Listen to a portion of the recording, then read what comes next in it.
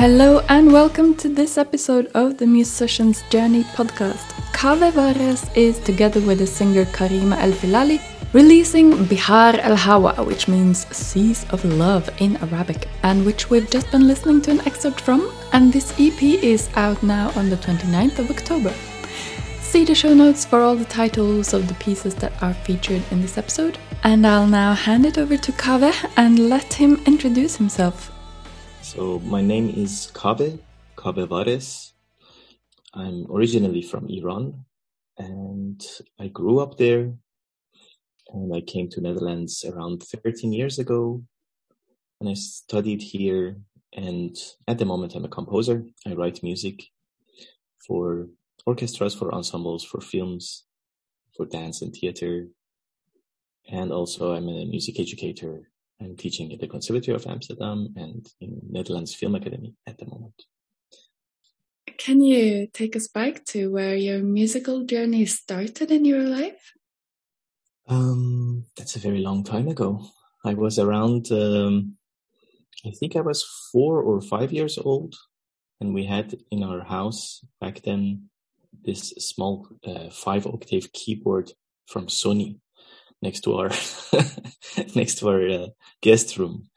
And that's, you need to remember, this is from the time that the color of technology was not silver as it is today. It was more beige. So there was that kind of keyboard. The keys that was on it, of course there was the clavier, there was the keyboard part, but then also it had like extra keys on top that you could press and some random rhythm or something would show up. And then it had like 5 of those, and when you would press them in, it would get stuck inside until you press it again, that the key would come out. So then the rhythm would start and stop, It's that time of technology, And then, I was just playing around with that without any idea. I just liked that when you press those keys, it sounds. And then there was this TV series that was being shown every 2 nights, I think, on our television. And it had a very memorable music on it. There was a very clear melody for me to remember. Mm. And then one day I started making that melody on that keyboard, on my toes, standing and playing on that and remaking that melody again. And then my parents were in another room and they heard that melody coming there, and they looked, my older brothers are sitting next to them, and they're like, is that Kaveh playing that? And they were very surprised, and they came to find me playing that melody there. And they were like, oh, good that he can actually play by ear, so maybe we should get him a teacher. And then, so I had very kind parents and very, very caring parents. So they bought a piano, and they found the best teacher at that time that they could find, actually, from between family members. And then I started learning piano. That's how my music journey began. Yeah. And it continued with piano then for some time? It continued with piano for quite a while, but I was not really someone that teachers could put in a box. So I was constantly running away from anything that had to do with homework or practicing. And I just wanted to do my own thing all the time. So after some years of try and error, this teacher finally gave up. And when he left, I was playing actually piano much more, because then I could just do what I want. Yeah. And then I was so happy to find sounds that work together.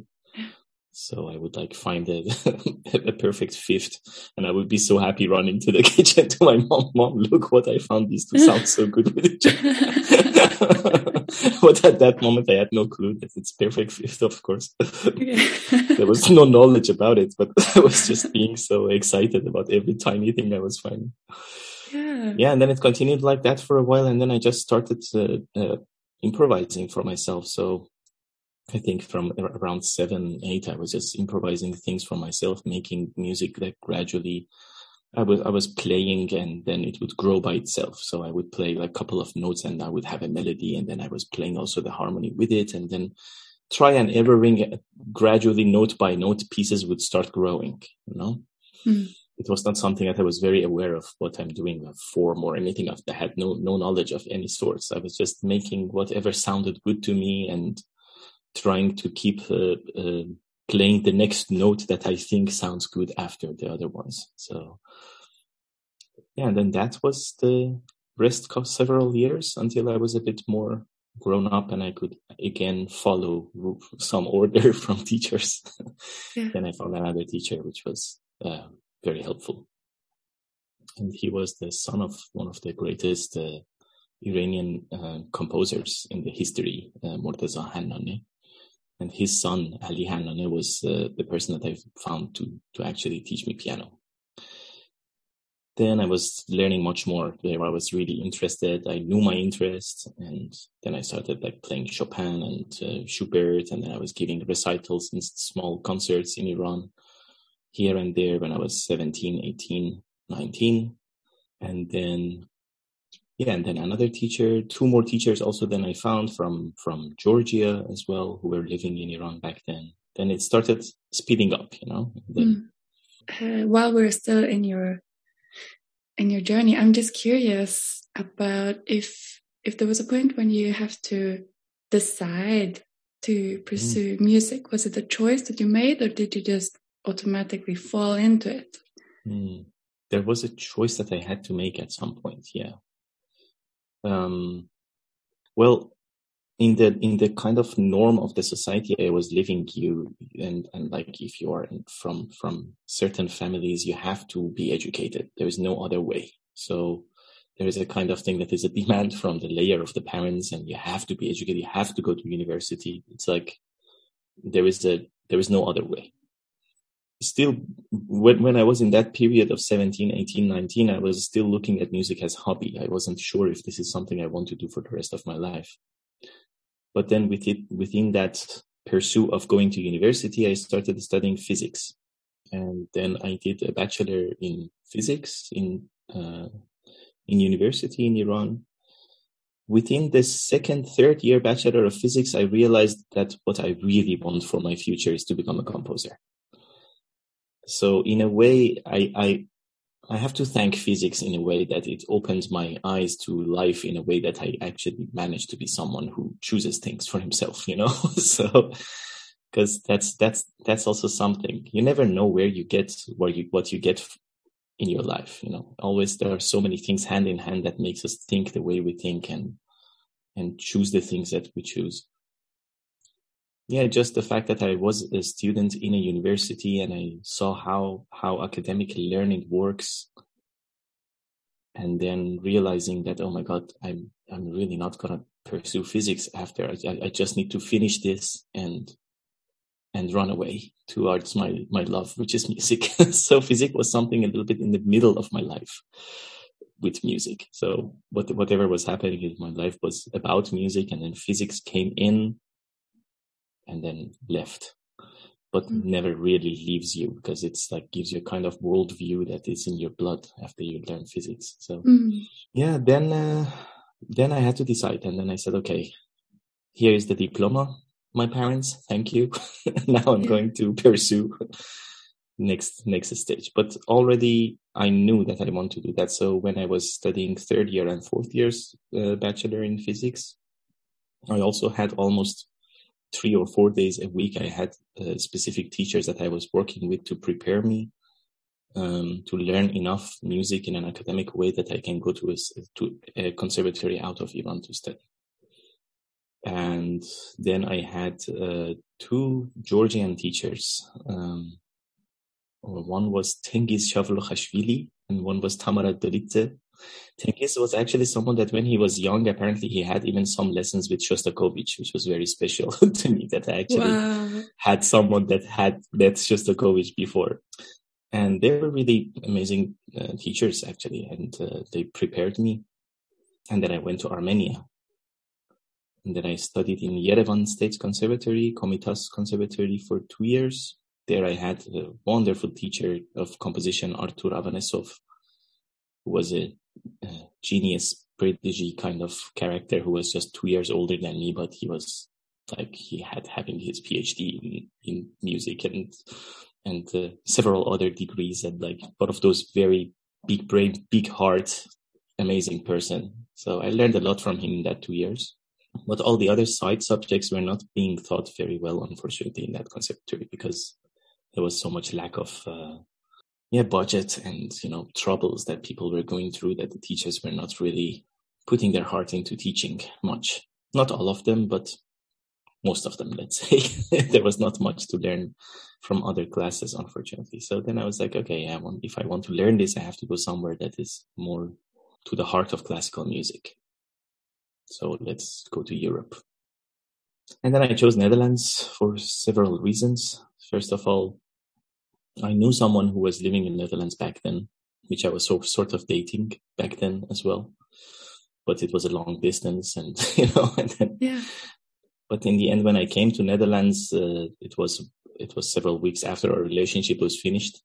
So then I chose between the cities. So basically, I sent my material to different conservatories, and I got accepted in Den Haag and Utrecht and Amsterdam. But then Amsterdam was my first choice because of several teachers that were teaching here, like Willem Jetz and Richard Iris and Wim Hendricks. And those were the reasons for me to stay in Amsterdam, and also the city itself.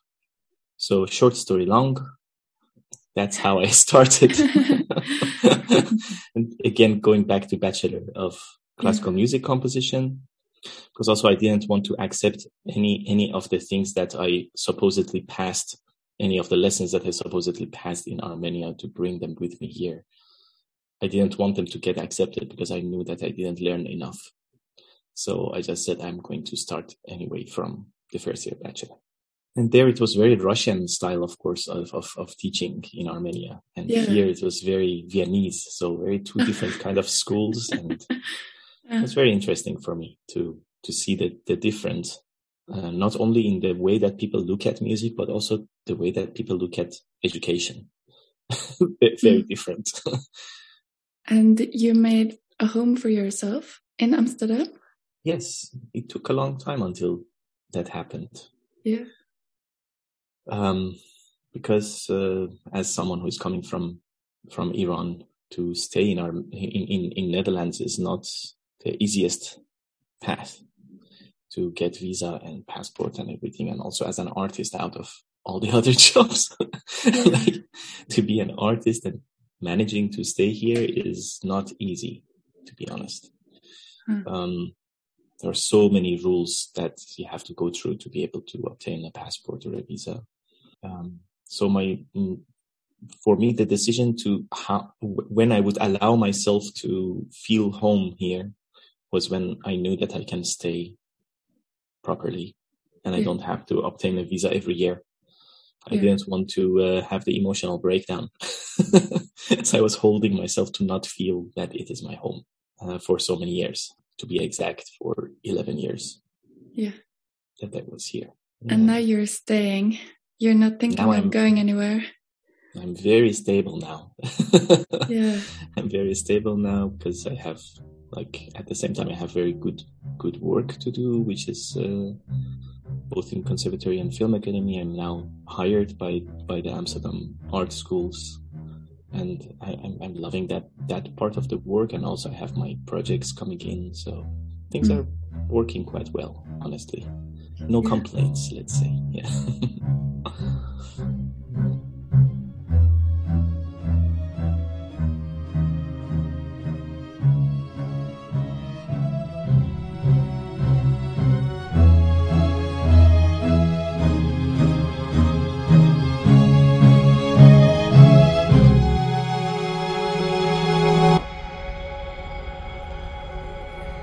Do you feel safe? Like you know you will be able to get work in the future when you need to make money? Yeah, absolutely. Well, there is a part of that safety that became much more when I started having a contract with the conservatory, of course. So until a year ago, actually this year, September this year, is when the contract started, just 2 months ago.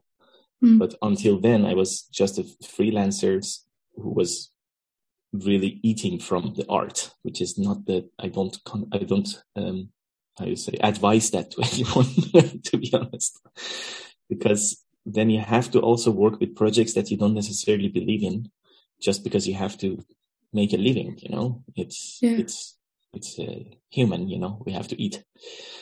and have somewhere to sleep in. So I took a lot of different projects, overlapping projects, and a lot of stress is there when you're a freelancer, and no complaints on the fact that I always had projects. That's a good part. I mean, there was never a moment that I was out of project. Maybe 1 week or two in between projects that were happening, from film to dance theater to concert music. Yeah, the moment that the contract came in, I feel way more calm and safe in my life, because I know that there is at least a monthly payment that is taking care of my life, and my projects are also there for some extra luxury if I need, and I don't have to say yes to every project anymore. I can choose which projects get my stamp of standard and which don't, So that's a nice place to be. So yeah, I do feel safe. I do feel at home nowadays. Yeah. What would you say to someone who is a composer but hasn't yet this safety that you have? Well, I think it depends on.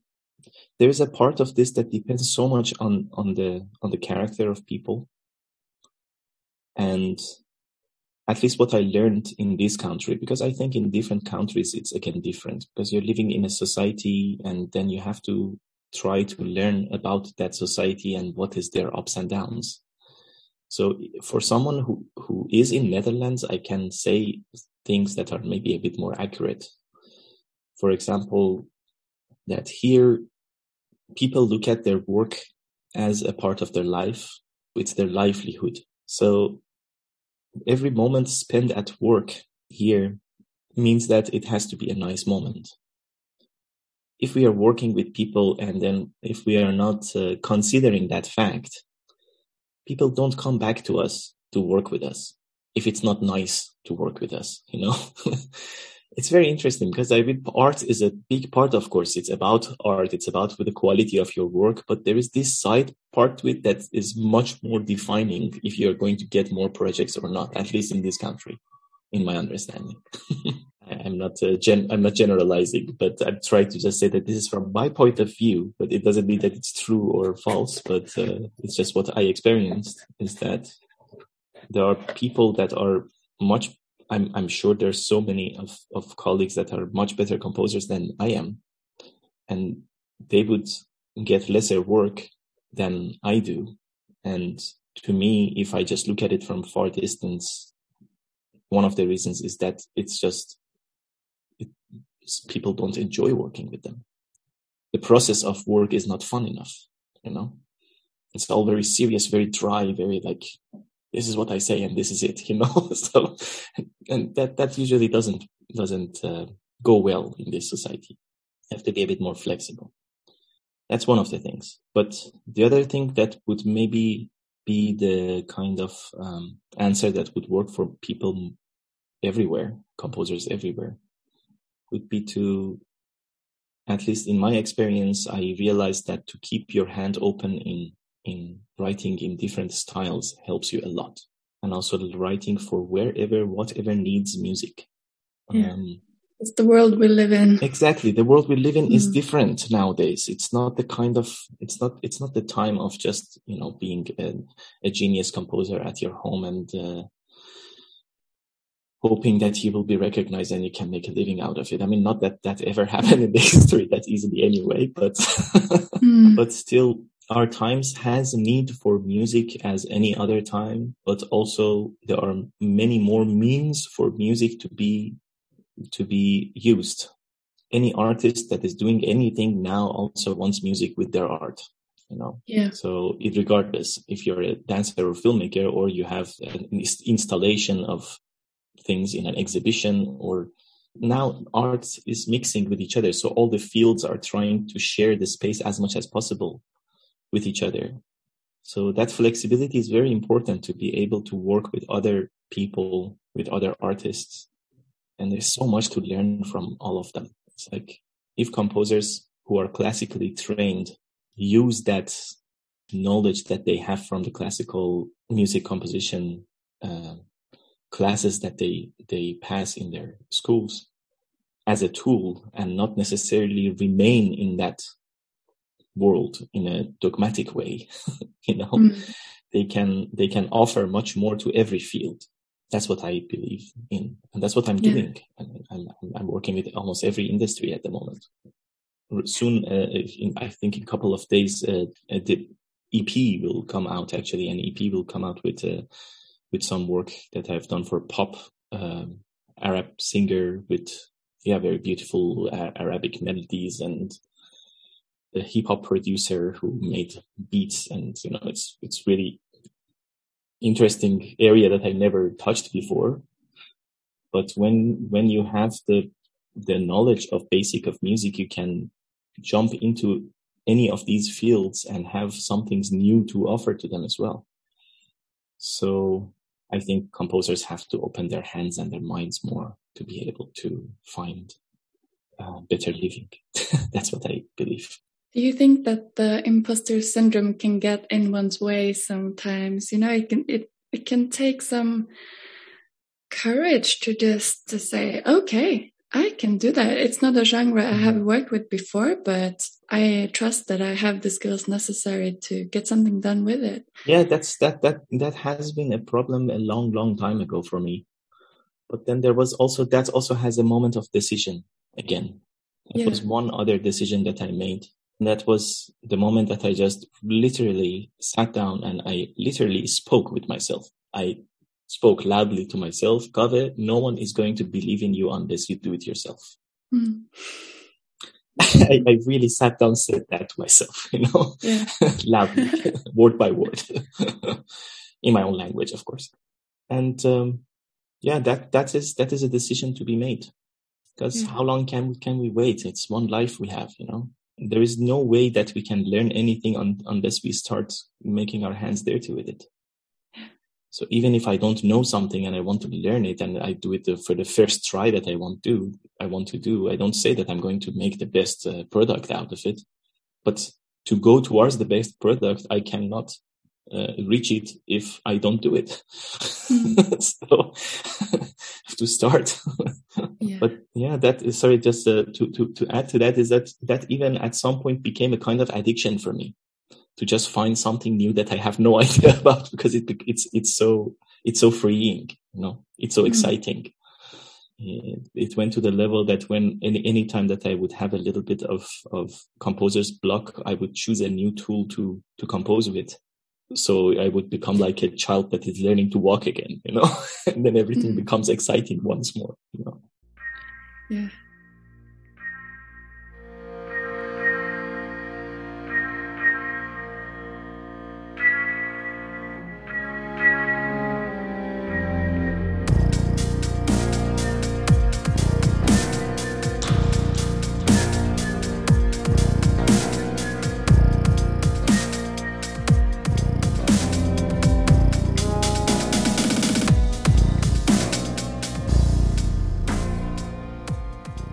Is there something that grounds you in your everyday life, like some kind of philosophy or meditation practice, or something that can, be a balance against it's kind of chaotic, this modern world? Well, nowadays it's the teaching that is doing that for me. Before that, I did meditation a lot as well. I would wake up in my bed, first do meditation, and then before bed also at night doing another session of meditation, or sometimes between the work and the day, I would do a 5 minutes fast meditation just to, get back to my body and remember where I am, who I am, and then continue the work. Because it's, of course, this kind of work, it's like a rabbit hole that you just jump in and you lose yourself totally.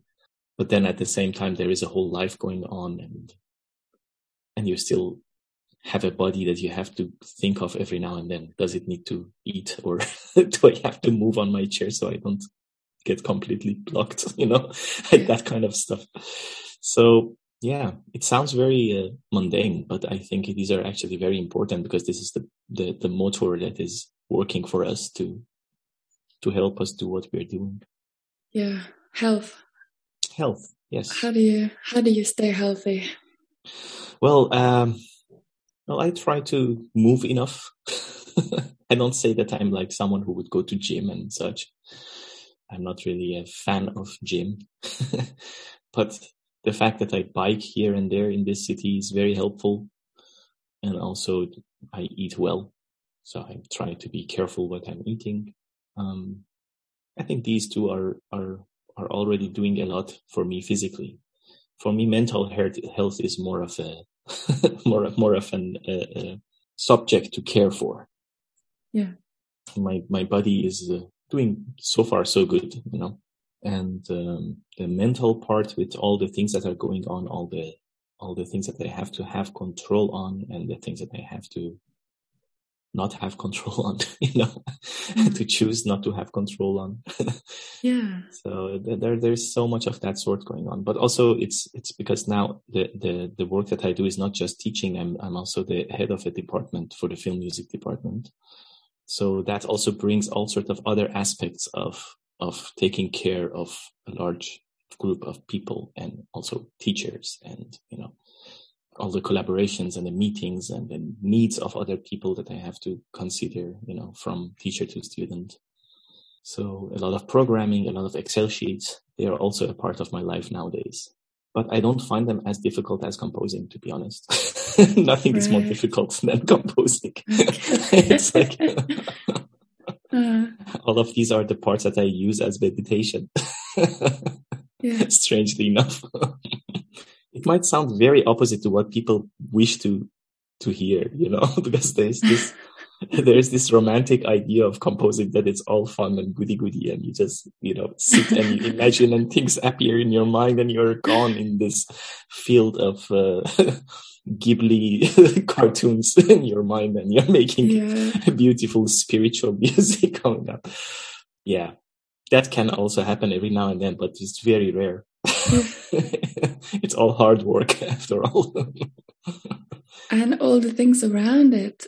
I feel like I so often, when there is a video with an interview of an artist, and of course it's all focused on the actual art and the inspiration and things like that. But this year I've been really fascinated by all the things around it that doesn't have anything to do with making music, but that are anyway necessary, like networking and taxes and learning software and things like freeing up space on my laptop. There are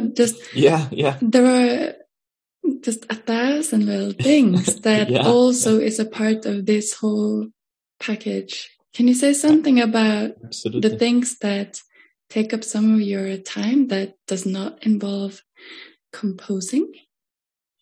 Well, the thing is, to me, there are now my life is split between two. One is being an educator and one being an artist. So if we just keep the part of the artist and then I talk about that, I think that's where you're coming from. So but the thing is, it doesn't necessarily have composing in it. Those things that you're talking about is backstage. It's behind the curtains and the building of the theater. And it's not about the moment of the theater at being on the stage, but it's about everything else that is needed for that thing to happen. So to me, also the choices of what I'm doing, from what I'm choosing to do in all those practical layer that you're talking about, the practical layers, let's call it, the choices are art driven. So it's because of what I want to achieve in my art that I choose my practical life. So in the end, composing is always present, regardless if I'm busy with just cleaning up my laptop, because I know that is resulting to as A to B and then B to C. And at the end of the road, again, it's about composition,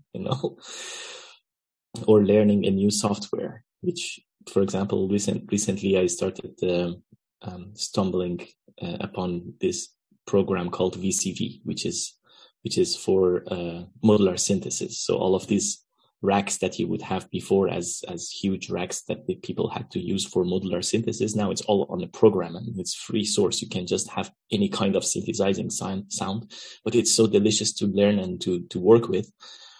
And for one project of a dance theater that I had to do, I heard that they needed some layer of ambient music as well. And I was like, maybe this is a good time to learn something new as well, since I'm already busy with this project. So why not also learn something new? So again, the drive comes from the aim that is towards the art itself. And all the practicalities are just tools for that, basically. And then I started learning this program many days, spent so many hours and enjoyed those hours fully. Also because I knew that there is a result, I'm not someone that would just say, okay, I'm just going to learn this thing for the sake of learning that thing. I'm not that kind of person, fortunately or unfortunately. It has to have an aim higher than just learning something, because there is so much to learn. I mean, we could just sit and, I don't know, learn the pi number for 100,000 digits. Why would we do that? So because there is no aim for that. I don't do that kind of stuff. Anything that I do, anything that I learn without having that aim seems to me as if sitting and learning the pi number for 100,000 digits. It's equal to that if there is no aim for it. Do you also have to do things that you don't enjoy doing? I had to do that a lot before, as a freelancer. And also sometimes you accept a project, and at the beginning everything sounds really good, and you think you have very good connection with people who you're going to work with, and then in the middle you realize, oh no, this is actually quite painful. But then I'm responsible for the project, or I have to replace myself with someone who I'm sure can finish up the project, or I have to just finish the project and put on the badge of I also did a painful project on my on my chest, or even I failed, which is also a great badge to have in my understanding. I appreciate people who clearly did their failure already in their projects. Like when I'm working with people, if you bring me two people in front of me and say, this one has 100% success, this one has 20% failure, I would choose the one that has 20% failure. He knows how to fail. Or she,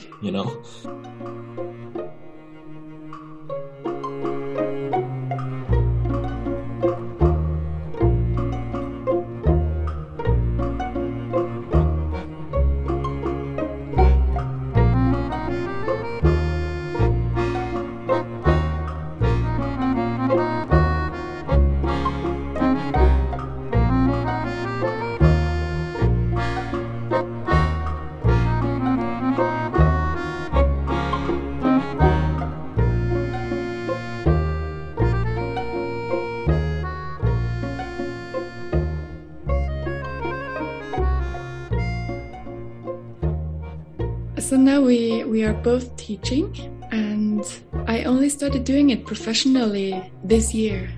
I have been slowly building a private practice. I have some private students now, which is a lot of fun. And I recently started teaching some adults then 1 day a week in the evening at a state-funded school or state-supported school of some kind. Nice. And I feel this responsibility, because teaching cello and teaching composition, I mean, there is no one, it's not like mathematics. It's not that clear. It's more personal. And the teachers I had that I could relate to and whose influence I will then carry on might not be something that others will relate to. So people I will teach might have preferred a different type of teacher or a different approach. So it's really demanding and fascinating to try to meet every single one, to try and get a feel for what they need and how fast and how much at a time. And Yeah, it's taking up a lot of my head space. Yeah. That's a very, very important subject you're bringing up, because also to keep that head space in a way that it doesn't overflow in a way to the other part of your day when you're going to be busy with your art. Yeah. Is a very difficult task. Yeah, I notice it comes in like when yeah. I'm doing yoga and I'm thinking about teaching. Yeah. It's great responsibility. I learned from someone that usually starting to teach and building a program that will be steady and working good, it takes around 5 years. At least in the case of the kind of work that I'm doing when it's about making curriculum for a department. But I think that's the same again. I think there is a certain amount of time that we have to do something until we feel comfortable with it, that we don't need to think about it too much and it comes as a flow. I believe the pass of time will solve that issue of the headspace, I hope. I mean, I'm also experiencing it still. But I did started teaching around 6 years ago. I started making like some courses for Film Academy to teach non-musicians how to talk about music and how to listen to music. And which was helping them to communicate with composers that we're going to work with later on. And then I started making a lot of those kind of courses, from film music management to music in function. And then they started coursing just popping out from different corners, And then in conservatory, I also started teaching orchestration from 2 years ago. And then also this one started, which is the film music composition. So the teaching was there, and I had this kind of issue already at the beginning when it was about the responsibility, of course. Yeah, it's a huge responsibility. Yeah, but there was one other part to it which gave me a little bit of more comfort, and that's the fact it is true that it is a huge responsibility, but on the other hand, this is not the only parameter that makes success for someone. There's so many parameters that have to come hand in hand. So I can just do the best what I can think of, Yeah.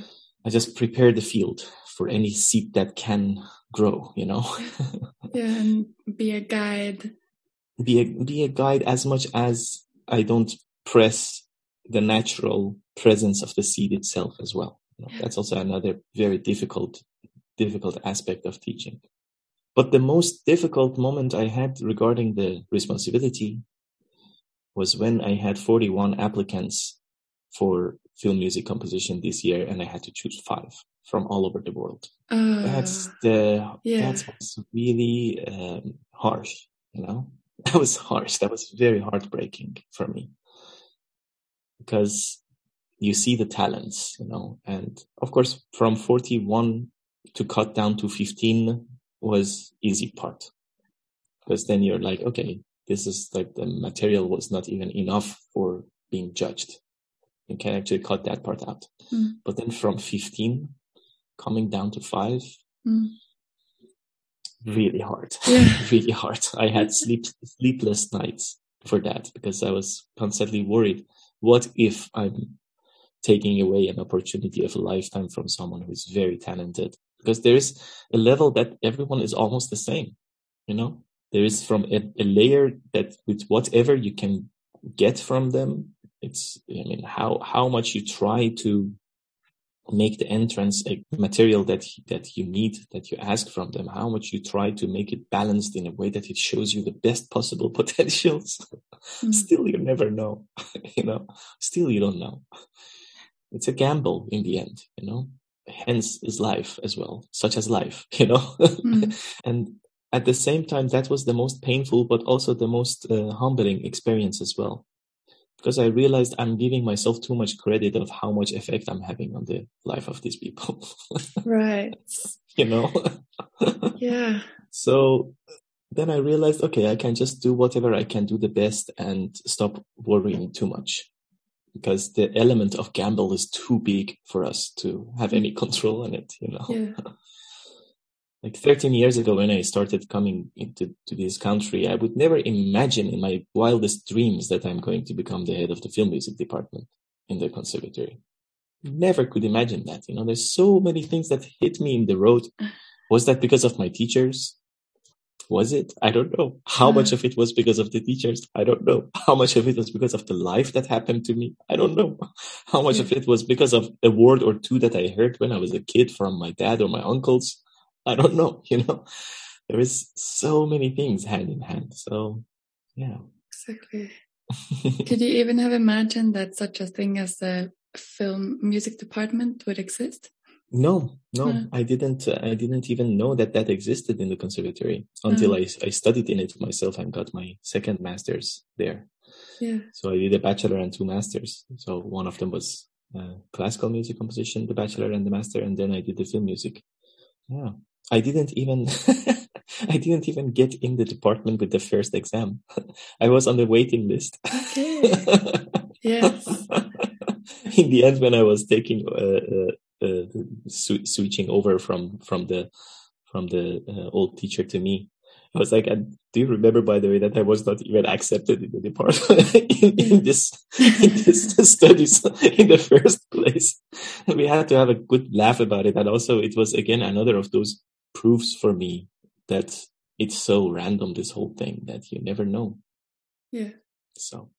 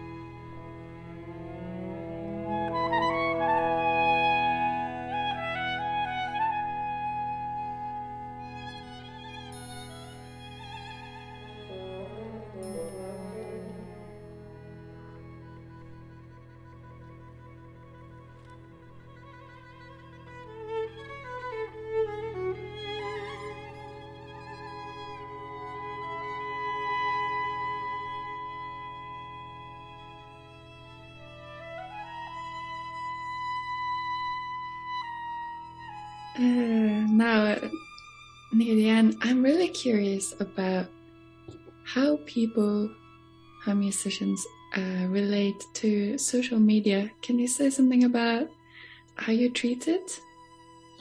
Well, for me, it's quite some years that I'm using Facebook as my main social media platform. And for me, that's mainly the place that I post stuff about my work every now and then. I'm not too serious about that part, actually. It seems like I am, but I'm not really. I just, whatever I can post just to, to share what I'm doing with maybe someone looks and likes, Other than that, my website, I made it very cleanly, but then it takes me so long every time to update it because I just don't have time. I think it's getting too much credit, the social media, than what it deserves and what it actually offers people. I think even there are people who are actually making it to the top purely because of their art, but then they think that social media is doing it for them, which is very strange for me. But in general, I don't have anything against social media. It's just another platform for people to meet, to catch up, to feel closer, to know a little bit more about each other. I hear a lot of bad things about it, but I don't have that kind of judgments in general, It's also another way for people to catch up, The kind of life that we have where hanging around is not as easy and you have friends from all over the world. You can't meet everyone all the time. If I wanted to keep constant contact with 2,500 people that are friends of mine on Facebook, I wouldn't have a life anymore. But like this, at least I know a little bit what's going on. At least I can send a message every now and then to someone to, as superficial as it sounds, still there is a sense of connection there. Like I would never, for example, have this that is happening now with you, having a chat with you, if it wasn't because of Facebook. I just saw what you're doing there. I saw your cello practice and I was like, wow, that's actually so sweet to see what she's doing, and and then you just send me a message after that, so it still kept us in touch, and that's nice. We can share ideas now with each other and have a chat. Yeah. Did your approach to social media change when you got a regular job? Was it different when you were, looking for projects and wanted to be found and seen more, maybe? I don't know it's one of those questions that I don't know if it was egg or the chicken first. Yeah. Because I think my life already started becoming so much being surrounded by my music activities that became my life. So that was what I had to share. If music activity was not a part of my life and I was doing, I don't know, mountain climbing, that would be what I would share about myself to my friends, So it's not that because of social media, I changed how I would share what's around me. I think it's because that is what is surrounding me. That's the only thing I have to share, in a way. Yeah. Yes. What does it mean for you to be a musician? Wow, you bring the difficult questions at the end. That's my last. It's the last one. What does it mean to be a musician? Wow, that's a very difficult question. Well, look, I'll give one tiny example of what I think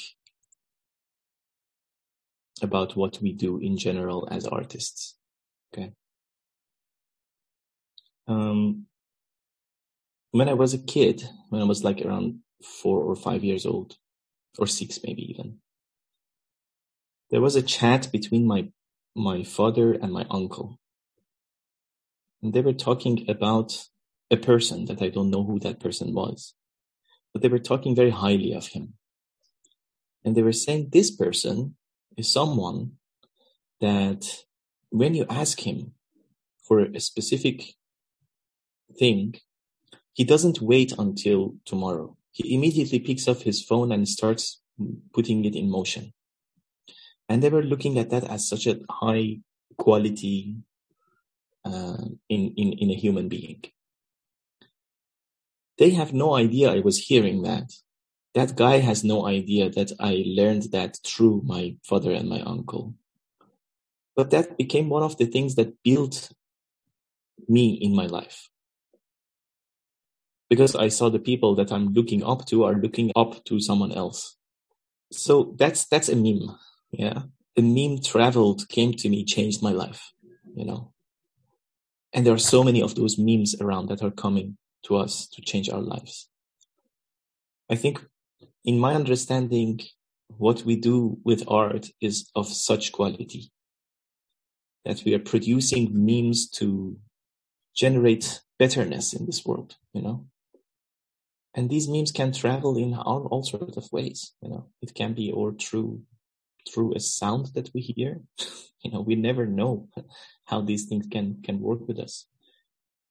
Like when listening to Bach's music, for example, how much our emotions and our body starts getting activated. That's like my greatest hero between all the composers is Bach. And I was listening to that when I was a kid also.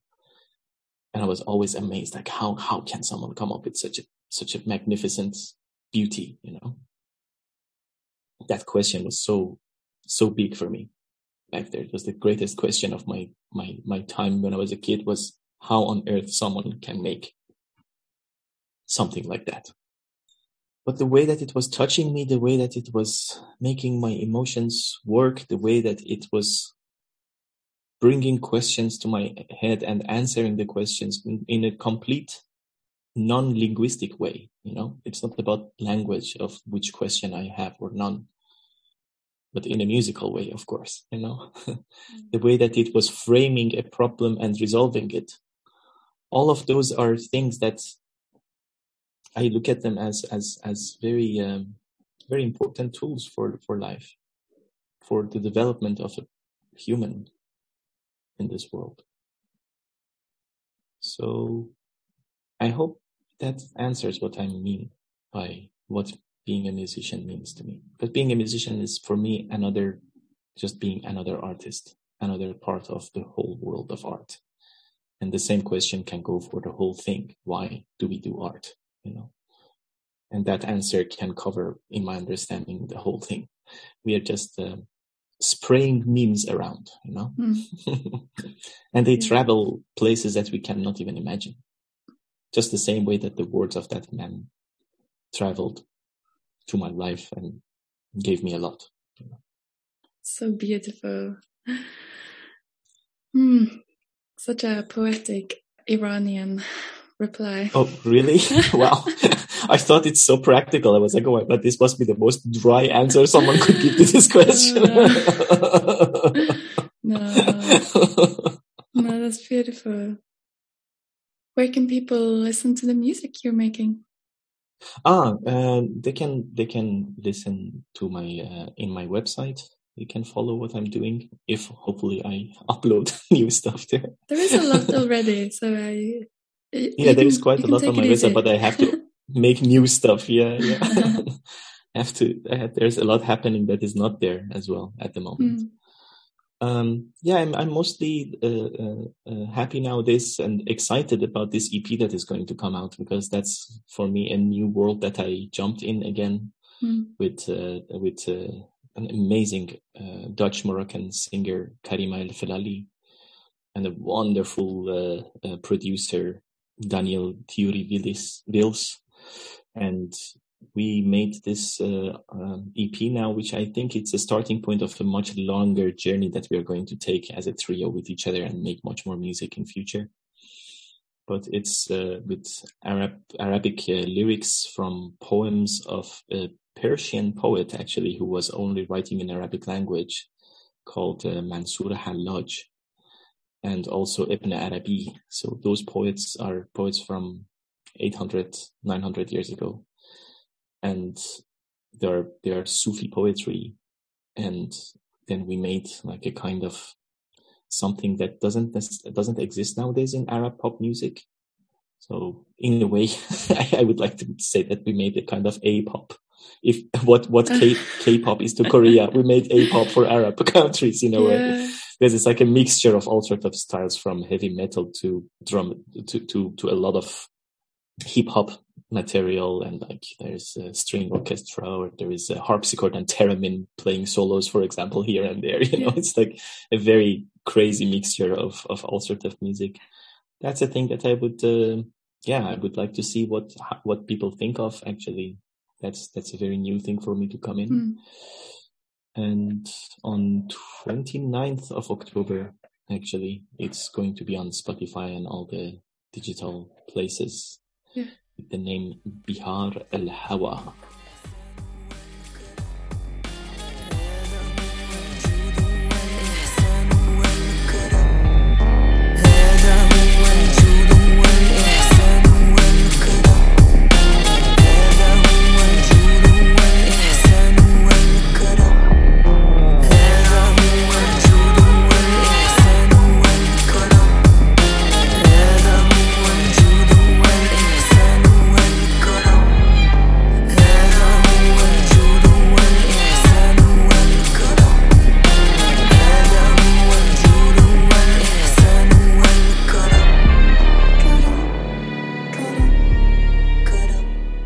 Thank you so much for listening once again, and see the show notes for a link to Kaveh's website and also to my page on Ko-fi, ko-fi.com/The Musician's Journey Podcast, where you can buy me a symbolic coffee. You can also support this podcast monthly through Ko-fi. And if you have any comments to me, my email address is in the show notes. You can also find this podcast on Instagram, where you are welcome to make a comment and say how you found something inspiring or what you would like me to ask people about in future episodes.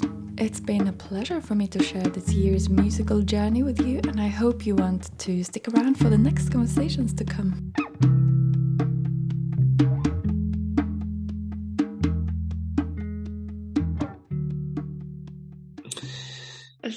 So thank you so much. Thank you.